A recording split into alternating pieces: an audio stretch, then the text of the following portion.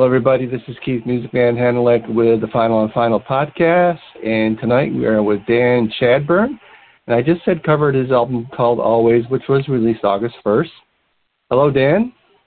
Hey, Keith. It's so good to be here with you. Glad to have you on board. And very interested in talking some more about your album. And, you know, one of the first things that got my attention was the cover. I like the way you put the different colors in there.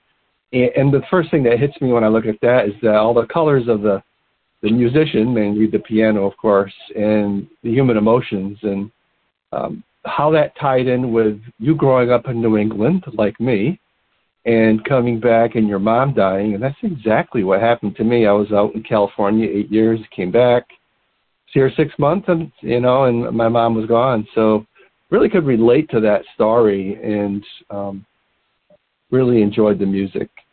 So thank you. Just wondering. Thank you so much. Thank you so much. Yeah.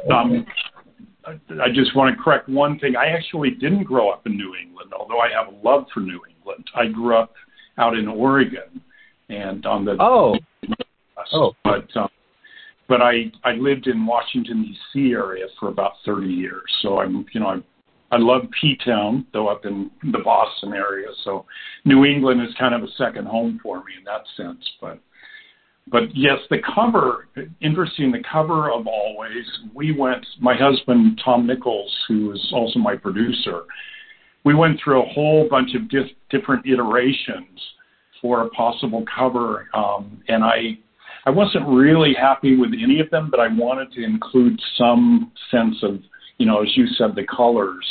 And finally one day, probably 2 weeks or so before we went to press, I just took a quick photograph of my MIDI piano keyboard, and then I put it kind of in, you know, I duplicated it into a square, and then I just started experimenting with some of the colors that I could pull up using my software.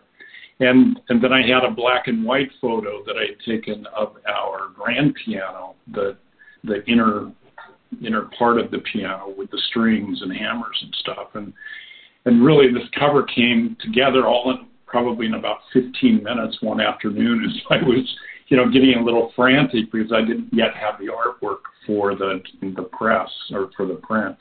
And so anyway, I'm glad you liked the cover, and it was fun to put together.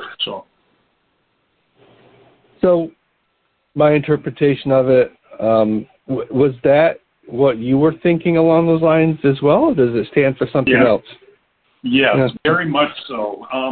For me personally, the title of the album itself always represents, in my mind, the universe's infinite promise of courage, hope, and love. And certainly, you know, whether it's the love that we have for our families, the love that our parents have for us, or the love that we have for them, the love that we have for friends and you know, people in our lives. It's just so important that I think we let other people know that we love them. And so, you know, you mentioned your mom dying. When my mom died in April of 2019, you know, as any son does, I mean, I was 59 years old when she died, but yet it's still very much like you're a little boy and you're seeing your mom go. And I watched her when I was sitting in the hospital for the last 3 or 4 days of her life. My siblings and I and extended family members took turns sitting at her bedside, and watching her take her last breaths were so powerful that it was beautiful, because you know, at 86 years old, you know, how many breaths has a person taken in their lifetime up to that point? I have no idea, but I'm guessing it's in the multi-millions of breaths. And every single breath is sacred. And 86 years old, you're watching your mom take her last and final breaths. And it was so poignantly beautiful, yet, you know, as you would know, as you know, I'm sure with your mom passing, so sad too. And so one of the pieces on the album, which, we recorded the album this past April in Sedona, 3 years after my mom passed. It's been a while since we recorded. And the final day in the studio, we pretty much had the other tracks in the can. And Tom said, "Why don't you just improvise something?" I think either Joe Bongiorno or Tom suggested a minor key, and I think I even remarked, "Well, it may be kind of sad." And so I sat down on the piano and I played this piece in A minor. And as I sat there,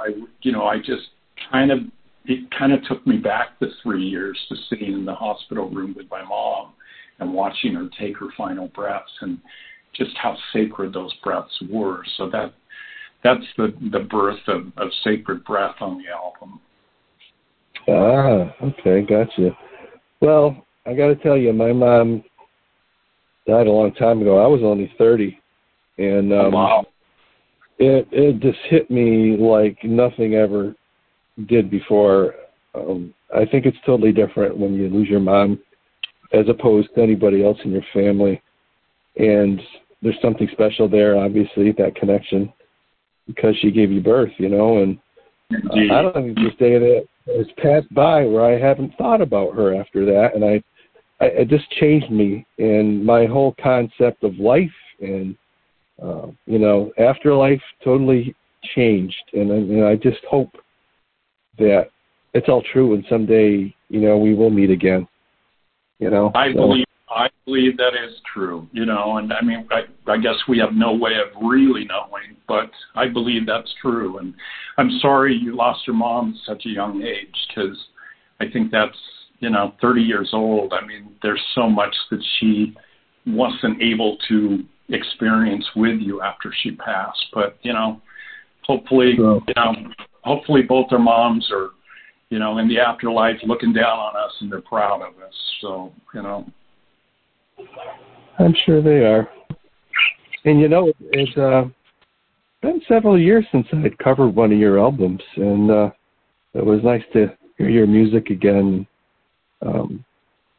With 12 tracks, I really liked the way you ended it with the final curtain. That was so appropriate. I love that. It just, people really need to look at the artwork, the titles, the track names, particularly in instrumental music, and try to put that together and understand, what that means, and not necessarily what it means for the artist, what it means for them when they listen to it. I think there's two sides, really, and that's why I like to talk to you guys, because I get to hear your side of the story, your interpretation, and to see that, were there some things in my review that lined up with how you were feeling when you made the music, or something I said clicked, and synced up with your process. That's the beauty of music, really, And so as far as your process goes, what was the length of time it took for you to put this together, and what was the main driving source for you to make this album and record it? Well, I think as far as the length of time, let me answer that question first. We decided probably, maybe mid-December of 2021 that we were going to get back into the studio. With COVID, everything kind of shut down for all of us. And my last album I recorded, I believe it was in June of 2019. So it had been, 2.5 years by December last year. And we decided to, get back in the studio. And so I started kind of going through different songs that I had written, over the past year or two with COVID. And fortunately, some of them I recorded on the video, so I could send the videos off to a wonderful, talented music transcriptionist named John Ezekiel in Los Angeles area. And he was able to then transcribe the pieces on the sheet music, so I could then go back into, work at the piano and rehearse them and get them ready to record. One of the pieces, there was one exception though. One of the pieces, A Turning Point, was actually written way back in 2011. A good friend of ours named Peter Fox was quite gravely ill at the time. He ended up passing away in January of 2012. But Peter inspired both that song and one other song on my Nocturnes album, Peter's Theme. And so that piece I had recorded into a synthesizer. So I had, not to get too much into the details here, but I had the MIDI data. For those who are musicians, you'll understand what that means. So I could take the MIDI data and then put it on sheet music, and much like John Ezekiel's transcriptions of the video recordings, I could then rehearse it and take it into the studio. So Tom and I kind of gathered up, 10, 11, 12, 13, 14 tracks and decided that we were going to, put them together as an album. This was actually a little different than some of my other albums. I've often gone into the studio and, improvised maybe half of the album onto the album during the recording sessions. This one was actually very, pre-prepared, so to speak.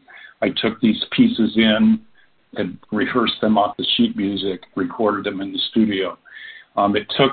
We were there 3 days in Sedona. The first 2 days we recorded 11 of the 12 tracks, I believe, that are on the album. Those were all pre-prepared. And then, as I said earlier, the 12th track, Sacred Breath, was recorded that third day on the Wednesday.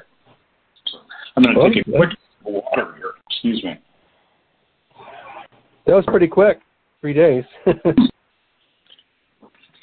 I listened. One of my favorite pianists in the genre is Pam Asbury, and I listened to Pam's podcast with you, and I'm just so impressed by Pam because she can go into a week-long session or 3 or 4 day session and put out 3 albums in that length of time. So, the fact that she's amazing. The fact that I can do one in 3 days, I think I'm.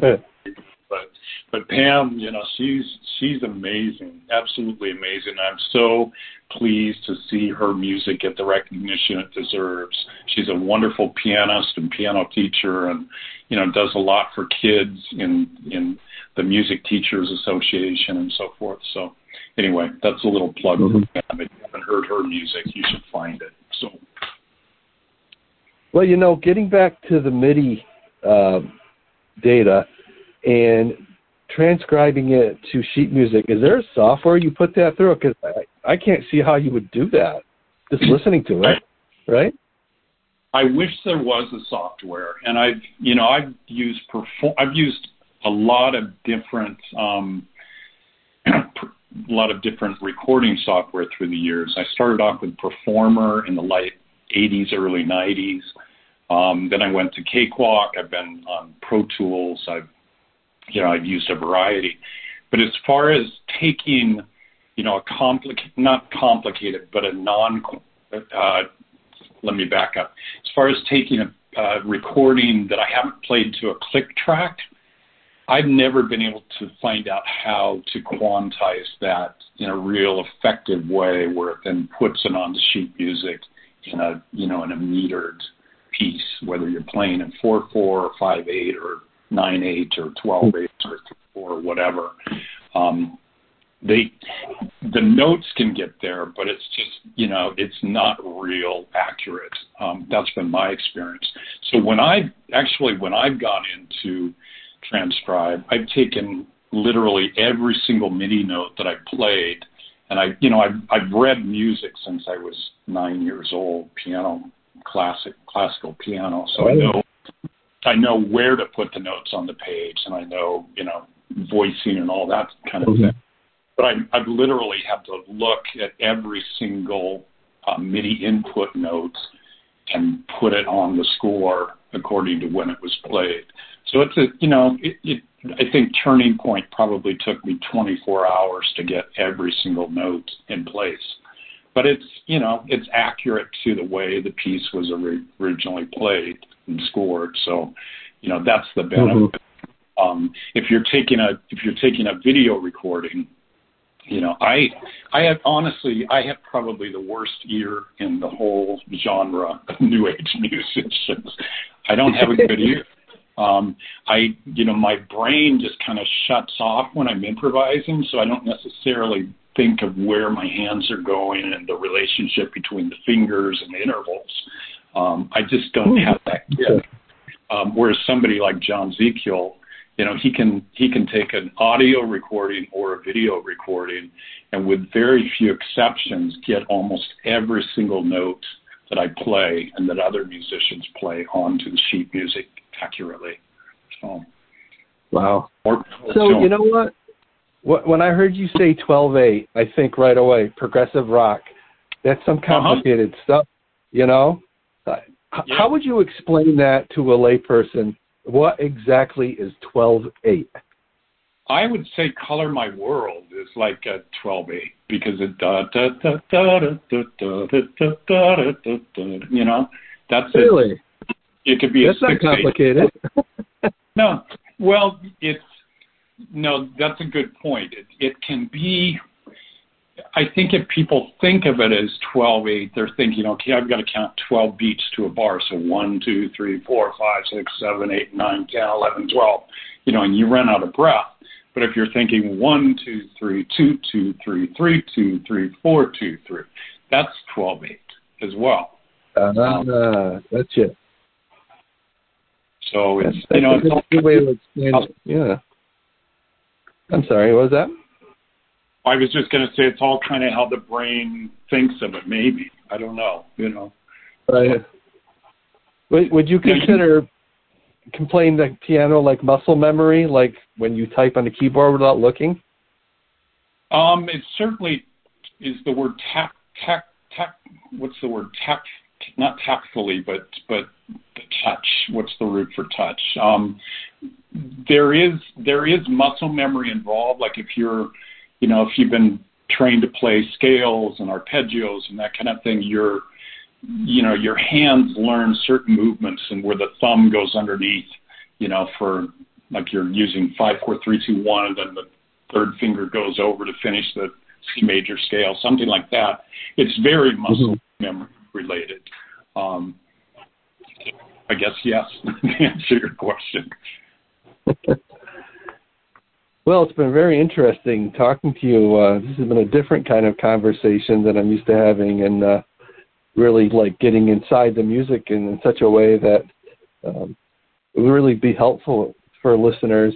They happen to be listening to this interview, how you go about playing music and what's involved. And I have a lot of respect for anyone that records music, and, you should be given that respect and be supported in any way that we can for those of us that have the privilege of listening and enjoying and listening to your music, especially healing music like people make in the New Age genre. And I greatly appreciate what you do.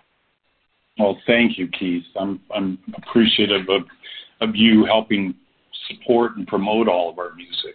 So thank you. Absolutely. It's been a pleasure to talk to you, and I look forward to your next project. Thank you so much. Thank you so much, Keith. Hopefully it won't be another 3 years, though, so you can hold me to it. All right. You take care now. All right. Thank you, Keith. All right. Bye-bye. Bye-bye.